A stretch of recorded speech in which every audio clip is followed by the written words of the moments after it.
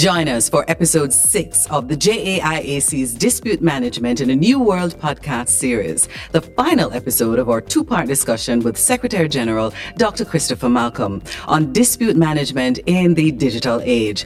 What it is that we find here as a major benefit is the ease of getting into the process. Of course, you add with that, if you start now subtracting time loss for travel, cost related to travel, and all the other matters that you have to deal with when you're crossing border lines. And you now say, but how does that now compare to an online process where all I need to have is access to good telecommunications facilities and so on and so forth?